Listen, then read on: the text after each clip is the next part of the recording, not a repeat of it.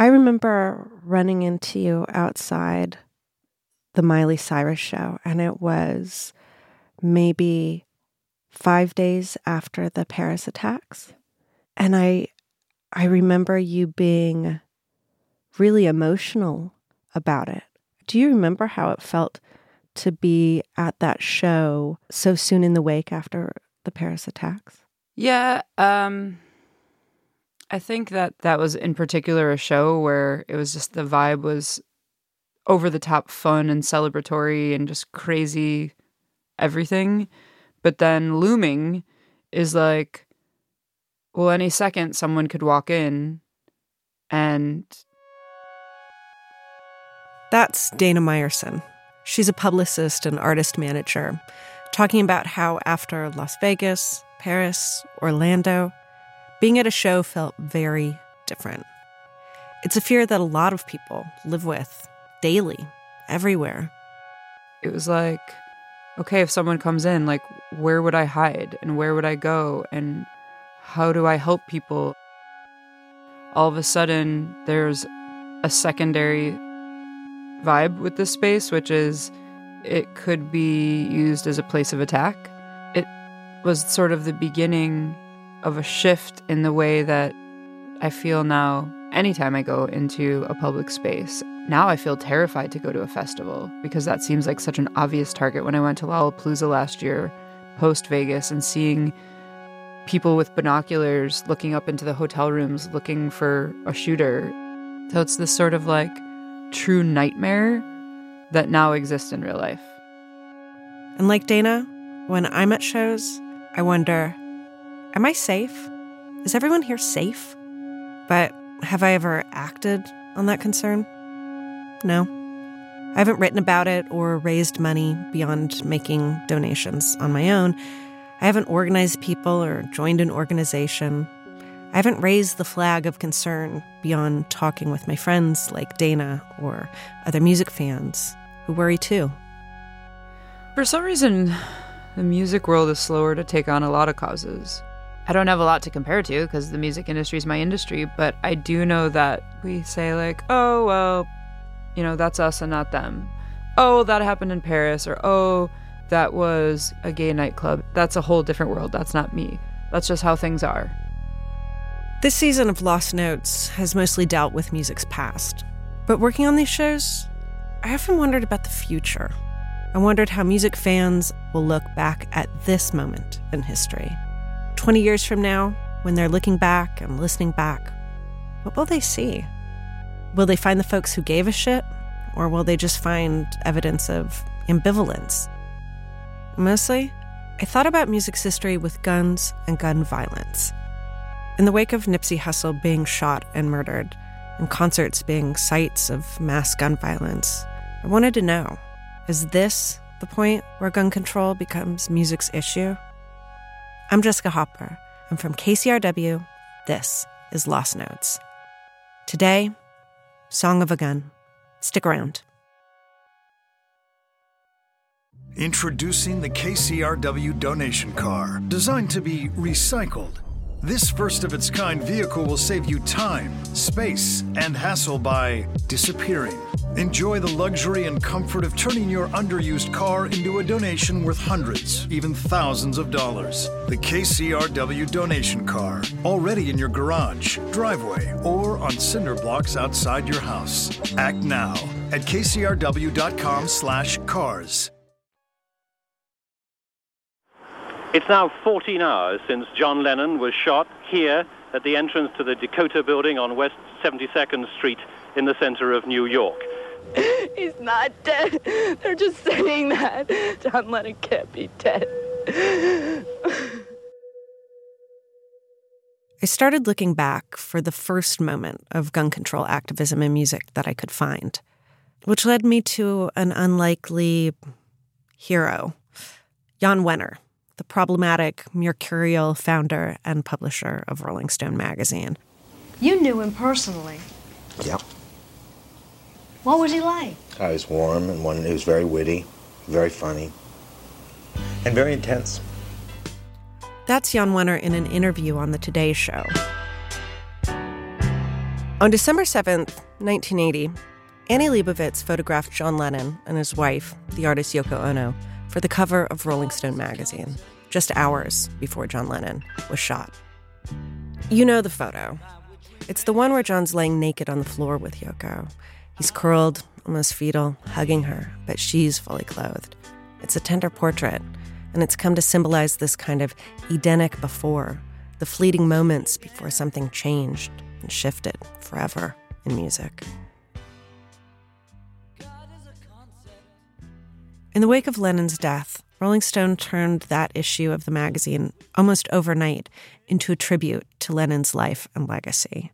Celebrities, his peers and friends, music writers, fans, they all eulogized Lennon, and some tried to find meaning in his death. John and the Beatles are part of everybody's lives, and they die, and something in you dies, and something about all your friends dies, and something about your life is, you feel gone and concerned about it. It's the gathering together of a great family. How big is that family? Very big, very big. It's the biggest family. It's the whole, it's really the whole world. Rolling Stone was one of the most culturally significant magazines in America. And John Lennon was Wenner's hero, the hero of much of Wenner's generation. Wenner was someone that people were looking to explain what it all meant. And in that moment, he was gripped by something no one else was really talking about: the gun. Lennon's death turned Wenner into an activist. By his logic, if handguns weren't so cheap and so easy to get, Lennon would still be alive. So, Wenner assigned Rolling Stone's best investigative reporter, Howard Cohn, to look into the NRA. Wenner was sure that if their readers knew what was really going on and knew the facts about the gun lobby, they would take up the cause. They, too, would become gun reform activists, and things would change. Lennon's death would mean something. The logic of it was, we're the music community. I'm the editor of Rolling Stone magazine. We have to react to this. We need to respond to this. We need to show that we have some kind of meaning and impact. Jan Wenner declined to be interviewed for this piece, so I spoke to his biographer, Joe Hagan. He's the author of Sticky Fingers, The Life and Times of Jan Wenner. I should also note here that Wenner cooperated with Hagan on this book, but disavowed it once it was published. This is sort of like a kind of mini revival of what the 60s had supposedly been about in the late 60s, that rock and roll could change things, that rock and roll could stop the war. Then, in 1981, just months after Lennon's death, on the cover of Rolling Stone are just 4 words: "Inside the gun lobby." And nestled under the U, in the heart of the page, is a portrait of John Lennon. At this point, Rolling Stone had a decade-long reputation for running exposés that made a huge cultural impact. Patty Hearst, Karen Silkwood, the Manson murders, Ellen Willis's reporting on a rape trial. But this issue, Inside the Gun Lobby, it was met with a collective shrug. Nothing happened. Nothing changed. Months later, after the attempted assassination of President Reagan, the Brady Bill passed, mandating background checks and waiting periods for handgun purchases. But Wenner wasn't satisfied. He was fired up. So he started a foundation. There was an attempt to kind of like use their adult powers to do something different than just put on a rock concert or just write a song about it. Wenner was one of the most powerful people in American culture in 1981. And he was throwing everything he could at this cause. Still, I think that it was ineffective. The place that rock and roll was at was not in the business, really, of social change. The big power brokers of rock and roll at the time were like Foreigner and like Journey. I mean, this was not come on people now, smile on your brother.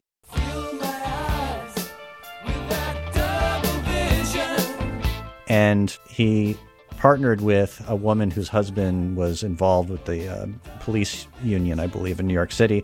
And they had done some studies that showed basically if you had rock stars delivering the anti-gun message, you were going to reach a much more limited scope of people, and they weren't the most credible messengers. If police themselves sold the idea of gun control, the conversation would reach more broadly and people would respond better to it. So Wenner's Foundation enlists actor Michael Douglas for a PSA, targeting police officers, trying to get them to evangelize about the dangers of handgun violence. On November 2nd, Michael and a friend were playing when they discovered a handgun hidden under Michael's parents' bed. Okay. The gun was loaded. These dramatizations are based on real incidents from police files. If you think it can't happen to you, think again. Jan at the time was looking for ways to expand his influence. This was a way for him to kind of like have a platform and go to Washington and advocate for something that had meaning. Some people mocked Winner's Foundation. Like, after all the people who've been shot down, now you care? I asked the author and critic Greil Marcus, what were the conversations around gun control and music culture in the 60s, 70s, and early 80s? And he said the discussions about violence, they weren't about guns. Guns were seen as the symptom, not the problem. Maybe Lennon's murder reanimated Winner's belief in his old hippie dream. Winner, like a lot of his baby boomer peers in the 1980s, was moved to try to institutionalize his hippie ideals. Advocating for gun control was, for him, on brand. And maybe, like Joe Hagan says, it became something more, something driven by his own self-interest. But still, he did something.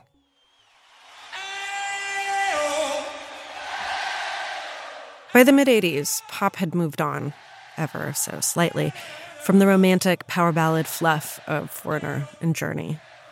The mid-'80s were very much an era of the multi-day benefit concert, events like Live Aid, charity singles like We Are the World, That's What Friends Are For, Sun City, and Do They Know It's Christmas, as well as the Toto-led Hands Across America.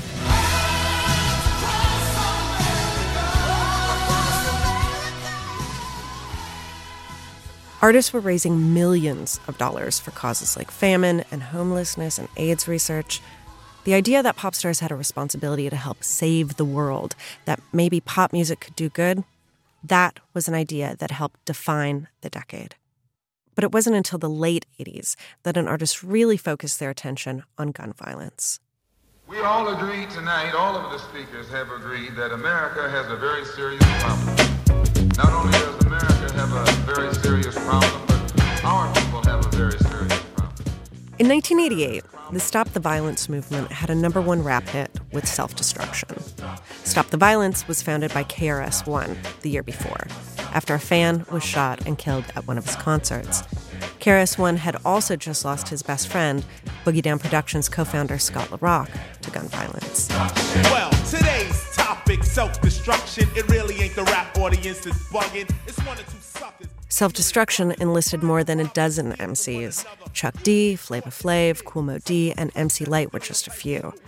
The song is probably the best-known anti-violence moment, and, more specifically, anti-gun violence anthem in contemporary pop.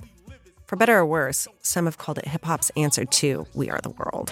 Headline, front page, and raps the name. MC Delight here to state the bottom line. The black on black crime was way before our time. Took a brother's life with a knife as his wife cried because he died of trifling death when he left his very last breath. In the 90s, especially in the wake of Columbine, there were songs about gun violence and American gun culture, from Ani DeFranco, Weezer, Pearl Jam, Sheryl Crow.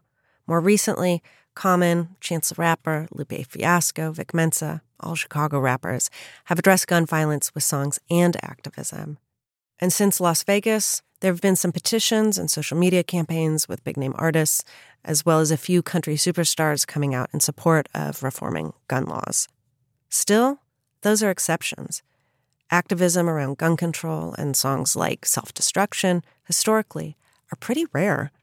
And that's not terribly surprising, because as long as there have been guns, there have been songs about guns. The basic role of guns in American popular music is just like the basic role of guns in American popular movies. They're exciting. That's Elijah Wald. He's author of a dozen books and is a researcher and historian of blues and folk and music from around the world. Just thinking about sort of songs about guns, one of the first things that occurred to me is a song that Pete Seeger used to sing from the American Revolution, The Rifleman of Bennington. The chorus is, for the rifle, in our hands will prove no trifle. And in between the for the rifle, there's a slapping his banjo to create the sound of gunfire. So, that goes all the way back to the beginning of the United States. There's a long, long tradition of songs, of killers singing songs of regret. And sometimes they were sorry they killed somebody with a gun, and sometimes they were sorry they killed somebody in other ways. But it wasn't about the gun, it was about the killing. The very first blues song that was ever recorded by an African American, by Mamie Smith, Crazy Blues, it's the song that started the whole black recording industry, the race records industry, has the line, I'm going to do like a Chinaman, go and get some hop, get myself a gun and shoot myself a cop.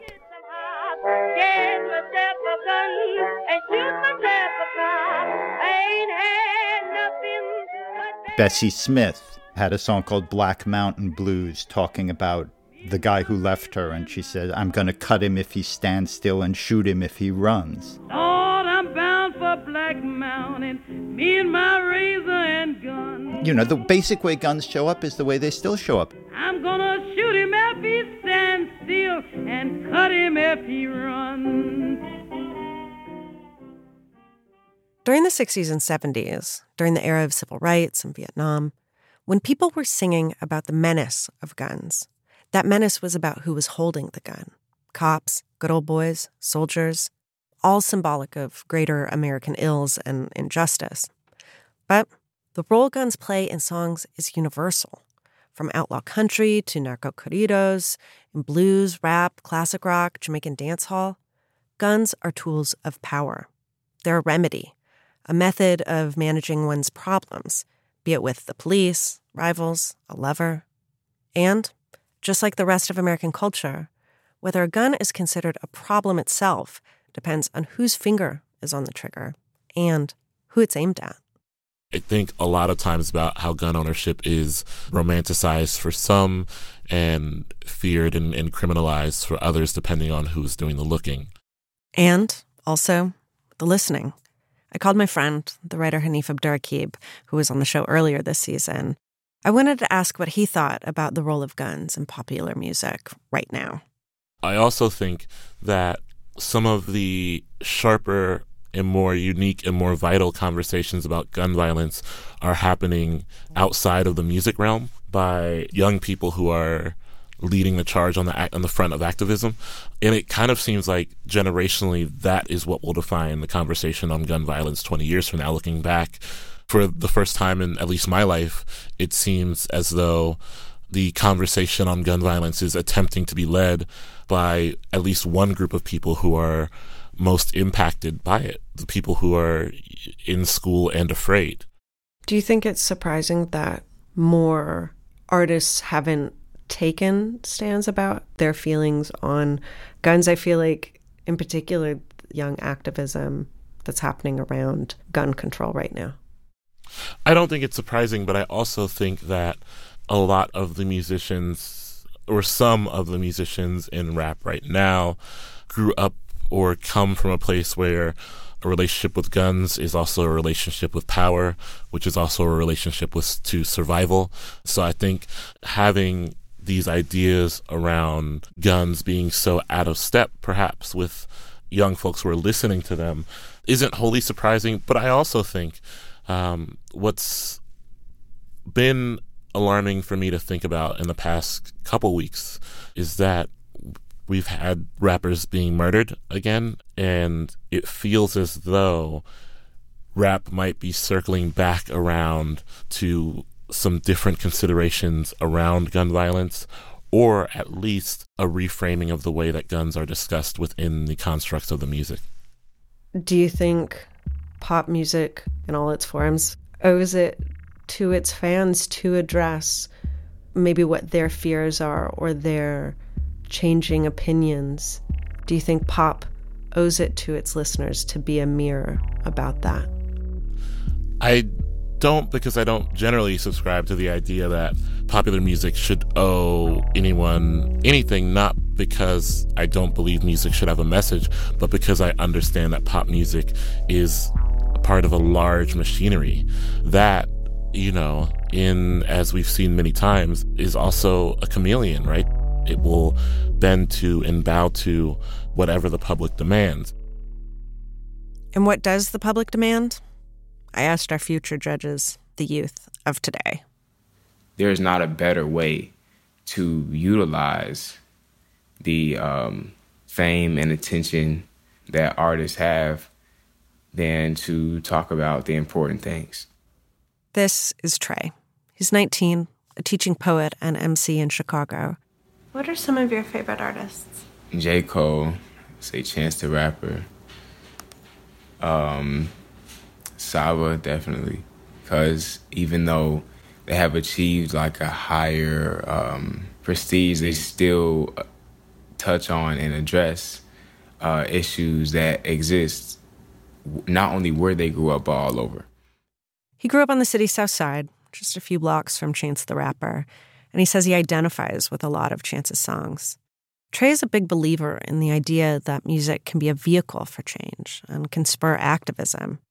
Think about how many songs you hear about different brands of clothing, how people glorify drugs and violence, and they hear them in these songs. We hear these songs and they're like, okay, this is what's cool. This is the standard for whatever model or fashion that you're trying to uphold. And so if you were just to replace those words with lyrics or work about things that can help people, I guess the songs and the work would be put to a much better use than they are now. Why do you think more artists don't talk about issues? Why do you think, maybe specifically related to gun control or gun violence? Those things are not popular. And so there's a large chance that that person will lose their audience, will lose their fame and everything that came with it. I think that if you have a platform, you should use it and you should talk about what's important. Violet Gomez is a 20-year-old student, artist, and activist, and burgeoning music journalist in Chicago. But it's also understandable that an artist like Ariana Grande isn't making an album about maybe her Manchester situation, because that's not her brand and maybe it's not what she wants to write about. But when it comes to things like mass shootings or violence in other countries or violence in our own country, that's not talked about as much. And there's definitely that trend of everybody feeling really sad and sorry for that moment that it happens and then forgotten, and it's just this toxic cycle. And I don't think it's necessarily artists who are going to save that issue or break us out of that cycle, but I do think they have a huge part in being able to voice that this is a constant problem and we need to take some kind of action. Both Violet and Trey wish the music that they listen to, the artists that they love, better reflected what they believe, the things that concern them. But they were cynical about any artist really taking a stand. It's too big a risk. Pop, in particular, is manufactured. It's calculated. If you're a famous artist, talking about issues is either part of your brand or not. And even if it is part of an artist's brand, talking about gun control can be a liability. I wanted to put Violet and Trey's concerns to some artists, including artists who'd been outspoken about gun control or gun ownership. But trying to get anyone to talk, artists, managers, even other journalists, was hard. Managers and publicists would tell me how important they thought this conversation was and thank me for bringing it up, but would continually decline on behalf of the artists they represented. Here's Dana Meyerson again. We'll just sweep it under the rug. There's money to be made, and we don't want to freak people out in thinking, maybe if we talk about guns and gun violence and people are aware, they might get afraid. And it's they should be afraid. So even if music does owe us, let's say, or rather, future generations, their concern, is what artists are offering even meaningful? Would a We Are the World about school shootings change anything when actual kids dying in their classrooms seemingly doesn't? What about all the kids shot in Chicago every year at parks and parties by cops? Would there be a petition or a benefit single for them too? What can or should we even expect artists to do? Not everything has to be about a specific cause to create a positive change in someone's life. That's Quelle Chris. This spring, he released a record called Guns. On the album, guns are a metaphor, a way of talking about power, the way different things can be weaponized. But he also raps about guns, literally. Bruh, I'm your friendly neighbor. I stay on your block. I protect and service. I big game buckshot. Ain't no cracking that code. Ain't no safety on locks. Might as well get you one. Procrastinate to get you. That's why I be in your city. I should also mention, Quelle Chris was the only artist I could find who was willing to talk to me about this. He agrees on some points with both Trey and Violet. But he says what people hear in songs they love, even if there's a clear message, you can't control how people receive it or what it means to them. There's times when I make a song, it's not a song about a specific message. It doesn't have any political agenda or social agenda. It's just a song that I enjoyed. And I'll receive a message from someone saying, like, that song gets me up every morning and got me through a depression. Or, every morning I woke up and when I went to do my workout, I played that song and it got me through my, you know what I'm saying? The extremely optimistic and utopian-driven side of me would hope that they would hear that and go, damn, 20 years ago, everyone was fucked up. Like, we don't have that problem anymore. Thank God. Did you read the news? I'm a bit confused. The gun fever is bad. The gun fever. And maybe that's all we can hope for. That the us of right now, that we sound like relics. That we were grappling with a problem that isn't one anymore. And that when those future listeners can listen or look back, they don't hear all of our cynicism or ambivalence, but instead that they can find folks who are at least trying, in whatever imperfect ways that they could, to make sense of this. And that they hear something that feels like a connection. You can know a rude chap by the way he said his cap. Lord, the gun fever is bad. The gun fever. The rooty dog is seen, Lord. I don't know what it means. The gun fever is bad. The gun fever. This episode was produced by me and Robin Lynn. I was grateful to be able to make this entire season of Lost Notes alongside such talented producers as Mike Dodge-Weisskopf, Paulina Velasco, and Nick White. I hope you've enjoyed this season of Lost Notes.